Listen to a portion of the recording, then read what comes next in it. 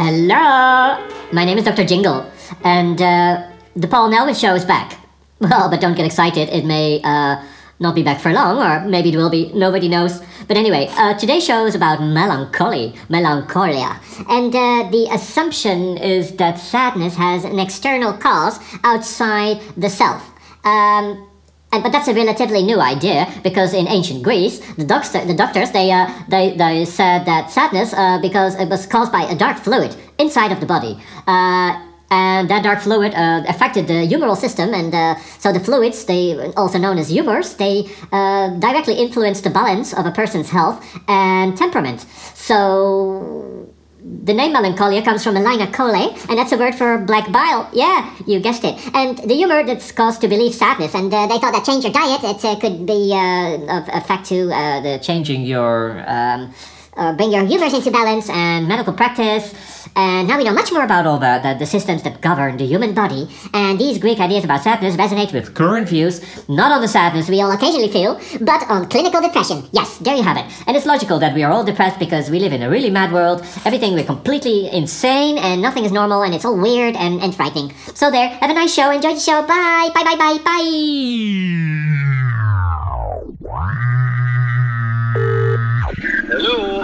Hello, let's Hello. We're recording. Let's see if it works. Say something to the audience.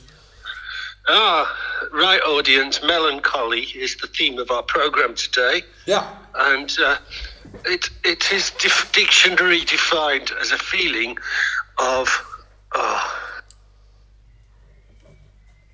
2 seconds ago. A feeling of bloody hell. 1 minute.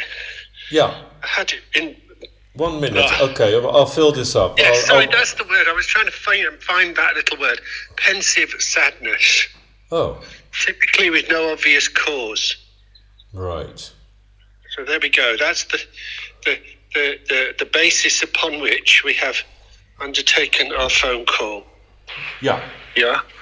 And then I started to think, it's such a universal thing, and yet it's not something that is commonly conversed about.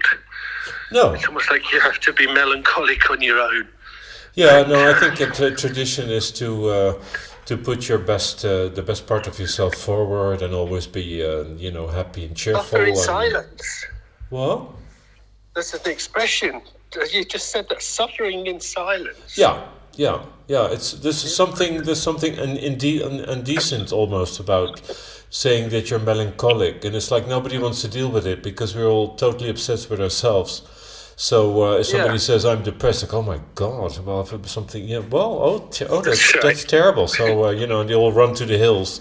It's like they sort of leave the stage. Yeah, because I'm dealing with my own shit. So leave me alone. I have enough with my own problems, and can't deal with yours. Yeah. And then you look at like social media. That's the thing that I've become completely obsessed about these last 2 or 3 weeks, because I don't do it. Yeah. But I watched a fascinating documentary on Netflix. I recommend it. It's called The Social Paradox. Okay. No, The Social Paradox, I think it's called, or The Social Problem.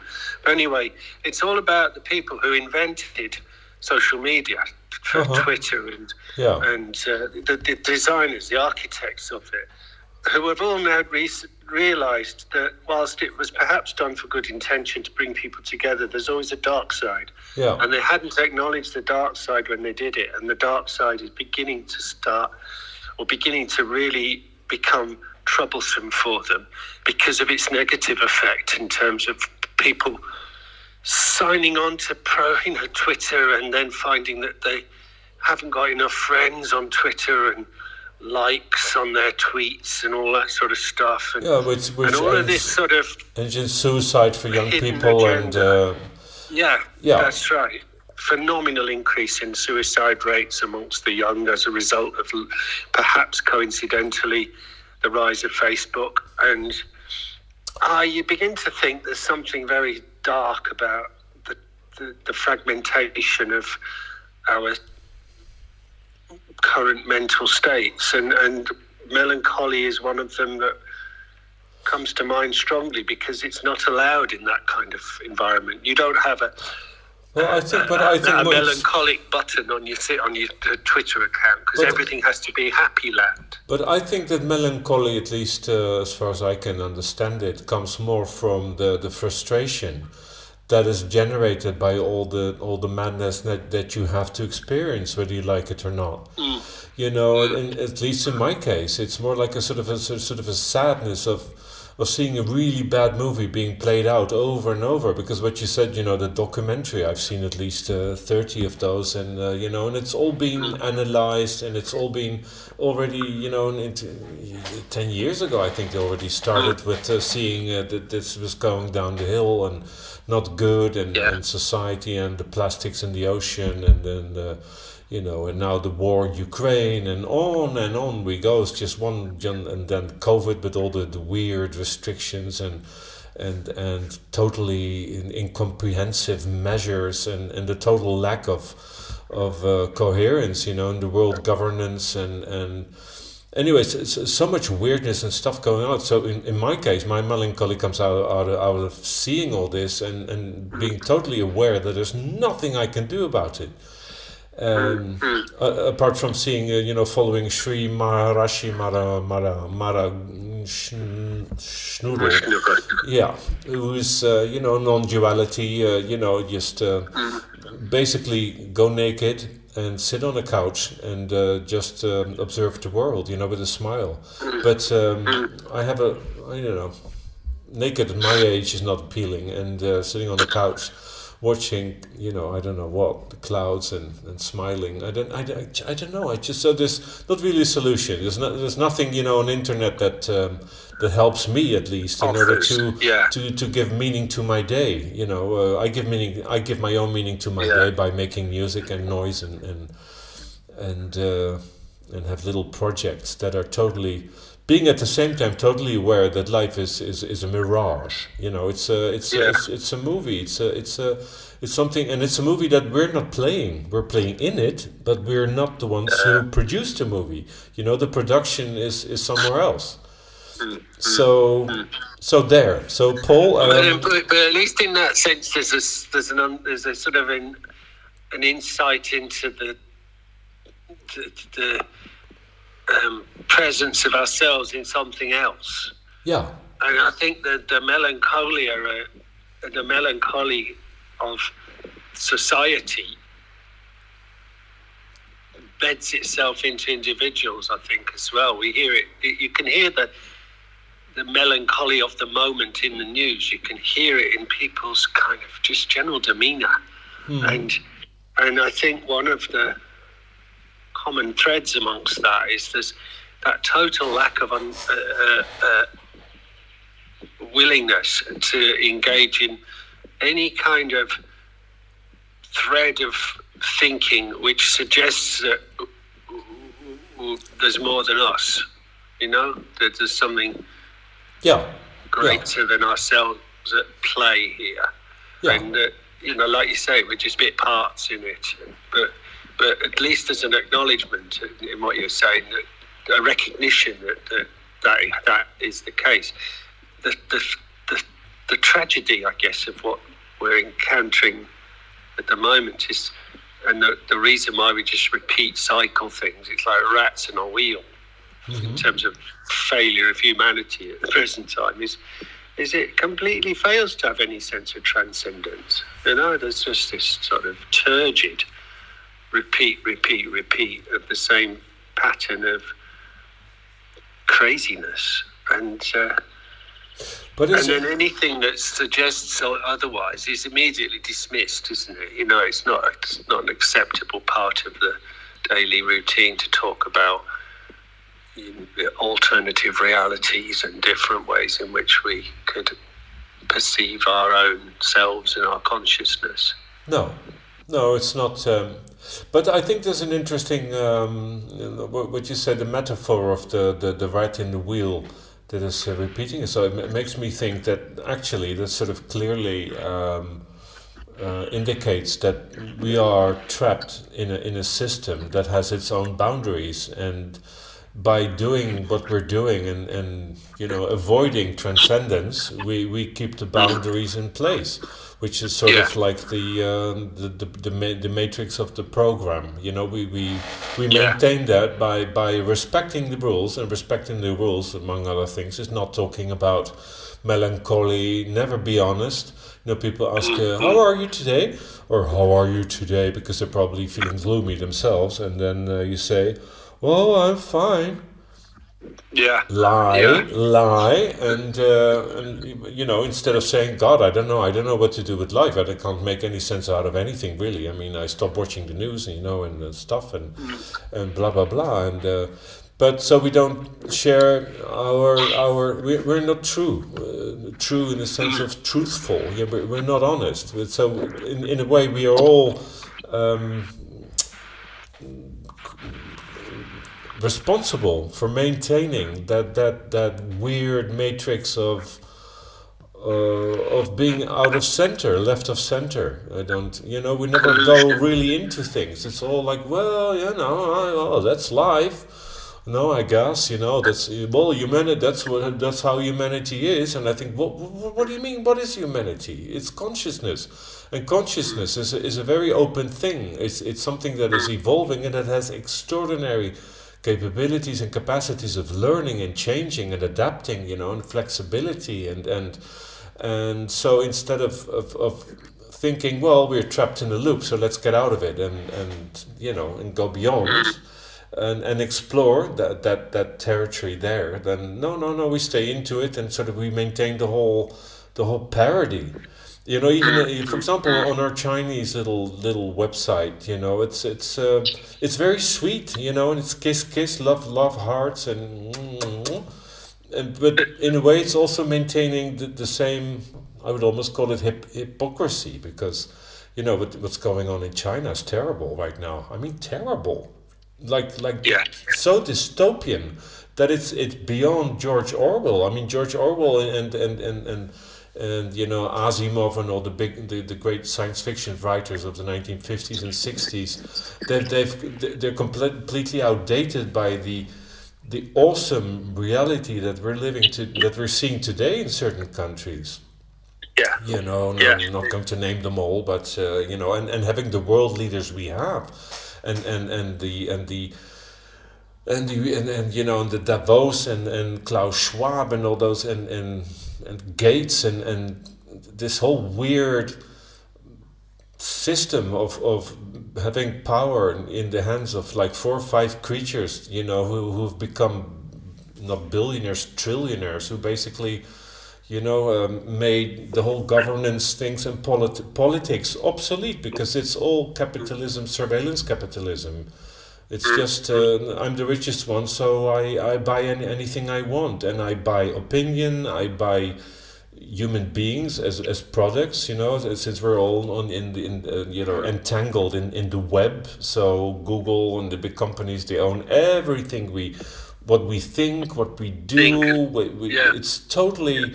And we are the products, so we've become merchandise, and it's all so transcendently awesome that I think we can simply, and that's where I think the melancholy comes from, because we're incapable of dealing with that, because when there's no anchor for your thoughts or your mind to be in, like a safe place, like when I don't know about you, when I was young in the 70s, like, well, you do, well, the discourse of my parents, well, you finish your studies and then you behave properly like a good human being, and we'll have a lovely future, and you'll be very happy, you'll get married and get children, and and then have a lovely life, and we all believe that. And which of course I didn't. So I didn't do any of it. No wife, no children, no.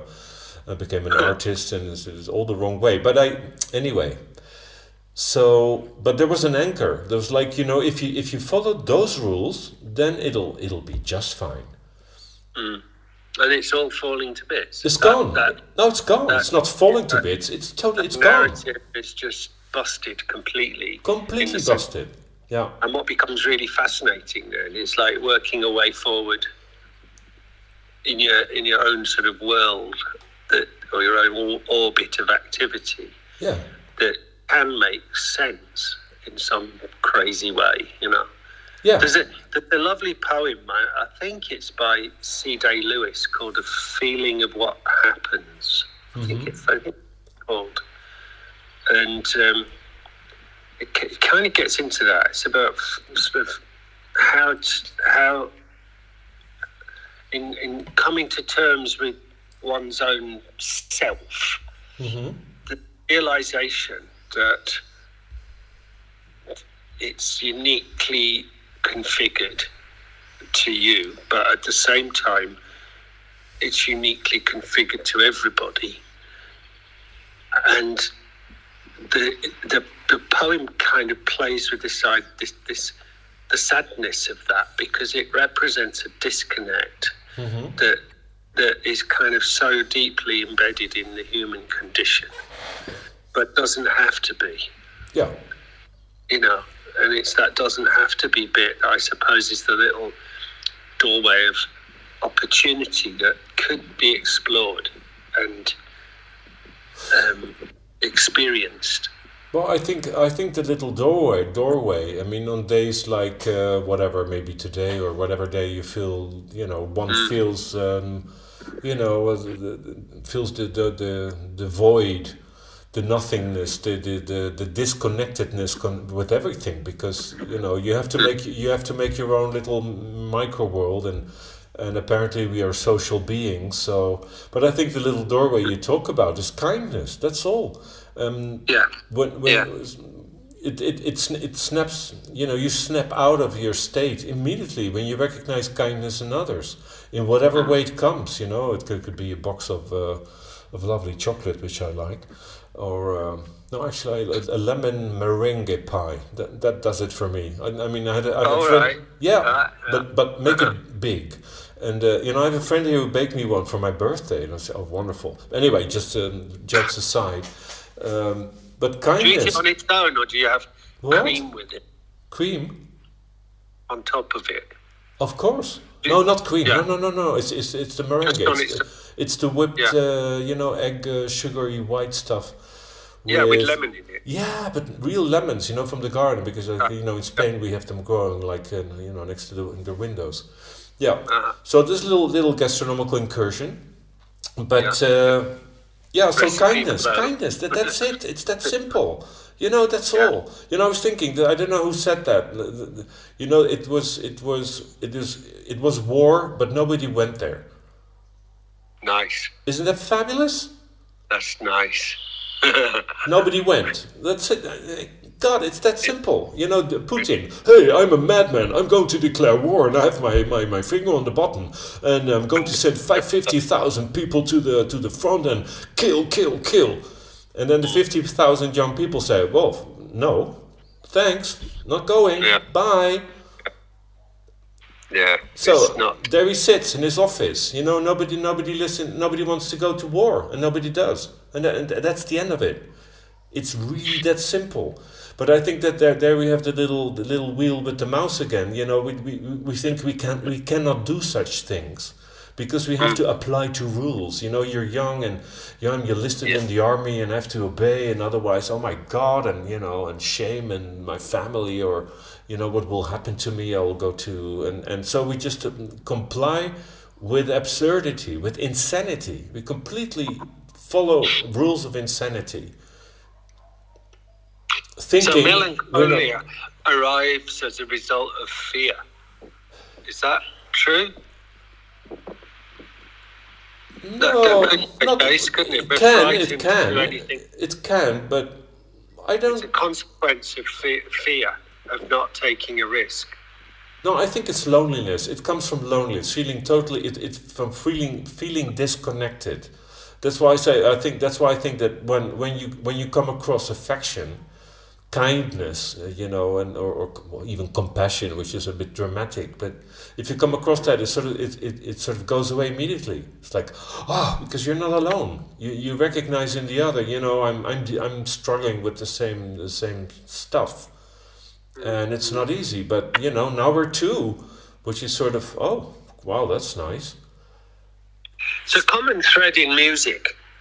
There's an awful lot of songs which tackle or deal with it in various ways. Things that come to mind are things like Radiohead Had to Disappear Completely. You know that song they did? And R.E.M. did one called Everybody Hurts. Oh, yeah.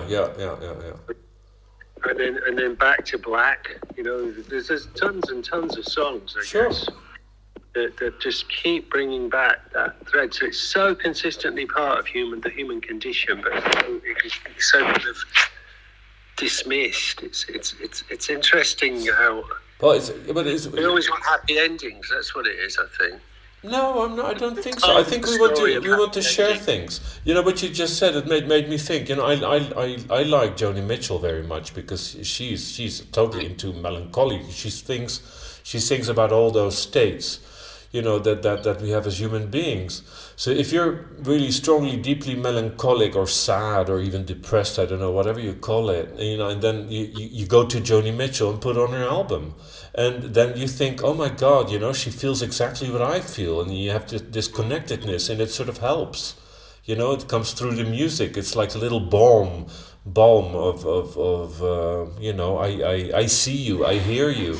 But, you know, the same thing could happen if your neighbor just came over with the lemon meringue pie, you know, and fixed. That would be actually much more efficient.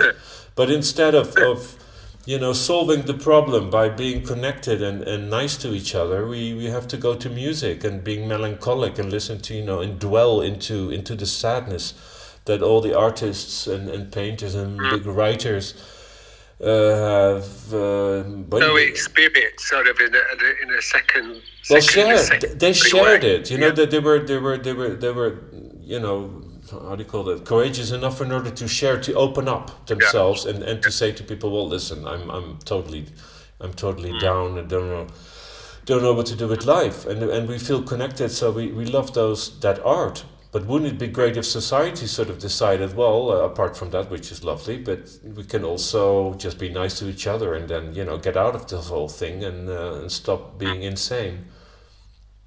Part of the end of the program then needs to have the recipe for lemon meringue pie. Okay, well, we have 9 minutes left. You had your cup of tea, so all my hope is in you, Paul. That's it. It was actually very nice. It was a wonderful cup of tea. It really brought me back into the day. I've spent half the day asleep because I've been tired. Yeah, you said that. Yeah, I had a coffee, but it didn't sort of hit the spot. So I may try a little Earl Grey or something in the English way. You know, the English are funny.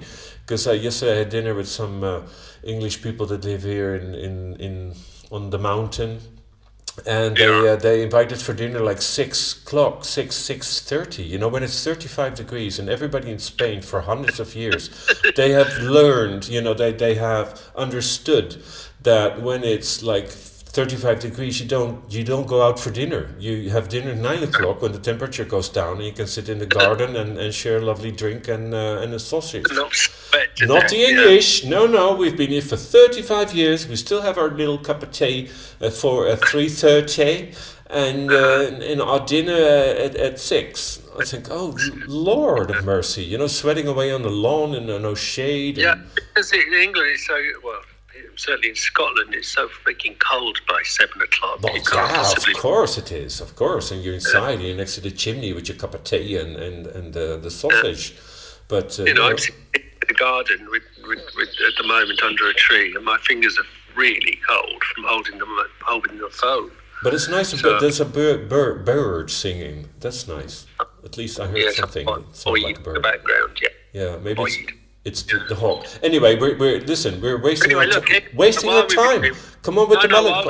While we've been on that little sojourn into my garden, I've managed to find the recipe for meringue pie. So, dear readers, here we are. So the pastry: 175 grams of plain flour, 100 grams of cold butter cut into small pieces, 1 tablespoon of icing sugar, and 1 egg yolk. Wow. And then for the filling, 2 level tablespoons of corn flour. Sounds weird. Oh, that's not good. 100 grams of golden caster sugar, 2 large lemons, 125 milliliters of lemon juice from 2 or 3 lemons, 1 small orange, so it's actually lemon and orange meringue pie, juiced, 85 grams of butter cut into pieces, 3 egg yolks, and 1 whole egg. And then for the meringue, 4 egg whites at room temperature, 200 grams of golden custard sugar, and 2 tablespoons of corn flour. I seem to be up on the corn flour here. You don't really need the corn flour. No, corn flour is bad for you. It's not good. And well, nothing is good for you in this cake. There's nothing in the cake that's good. But I think you forgot the most important ingredient, Paul. I'm sorry to say, and it's not apparently in the recipe you're looking. It's love. Love. Add the love. Love. Put the love in that cake. Yeah. So you throw it all together and it comes out of the oven and it tastes yummy. Yummy. Because of the love it's put in the cake. Yeah, there you go. Yep. So, well, I think we got it. That's it. So the evening ahead, what just in terms of pitching us forward into the future plans? Well, I would follow up with baking that cake. Now having received the recipe, and the love I have, but that's the only ingredient I basically have because I don't have corn, I don't have flour, I have no ice sugar, no golden. What else is in? Well, I have lemons. That's it. Yeah, that's it. Lemon and love. Lemon and love cake. Yeah. Yeah. I don't have lemons, obviously. Well, I do actually have lemons in the freezer, but they're the size of a thumbnail. They're not really growing very fast because it's too cold, I think. Oh, wow. But they are growing. Good for you. Sunday night, I'm going to put the sauna on to get warm. That sounds really good. I have a radio program that I'm listening to because they used to publish my music in the past. Not anymore, apparently, for whatever reason. And it's another source of melancholy because I was going to have a CD printed by a record company and they changed their minds because of the economic recession, blah, blah, blah, blah, blah. It's going to be virtual editions and I told them off. Because to get my music, I worked so hard on this thing and it's 14 fabulous tracks, extraordinary. And to just throw it out in the maelstrom of millions of publications and stuff, it'll get lost in the vortex of, in the vacui of je ne sais quoi, quantum, la la la. So anyway, so dear listeners, thank you for listening. We found it. That's it. We did it. Yeah. We're back. We may be back again soon. Yeah, maybe. So, okay. Bye-bye. See ya. Bye. A duck walked up to a lemonade stand and he said to the man running the stand, "Hey, bump, bump, bump, got any grapes?"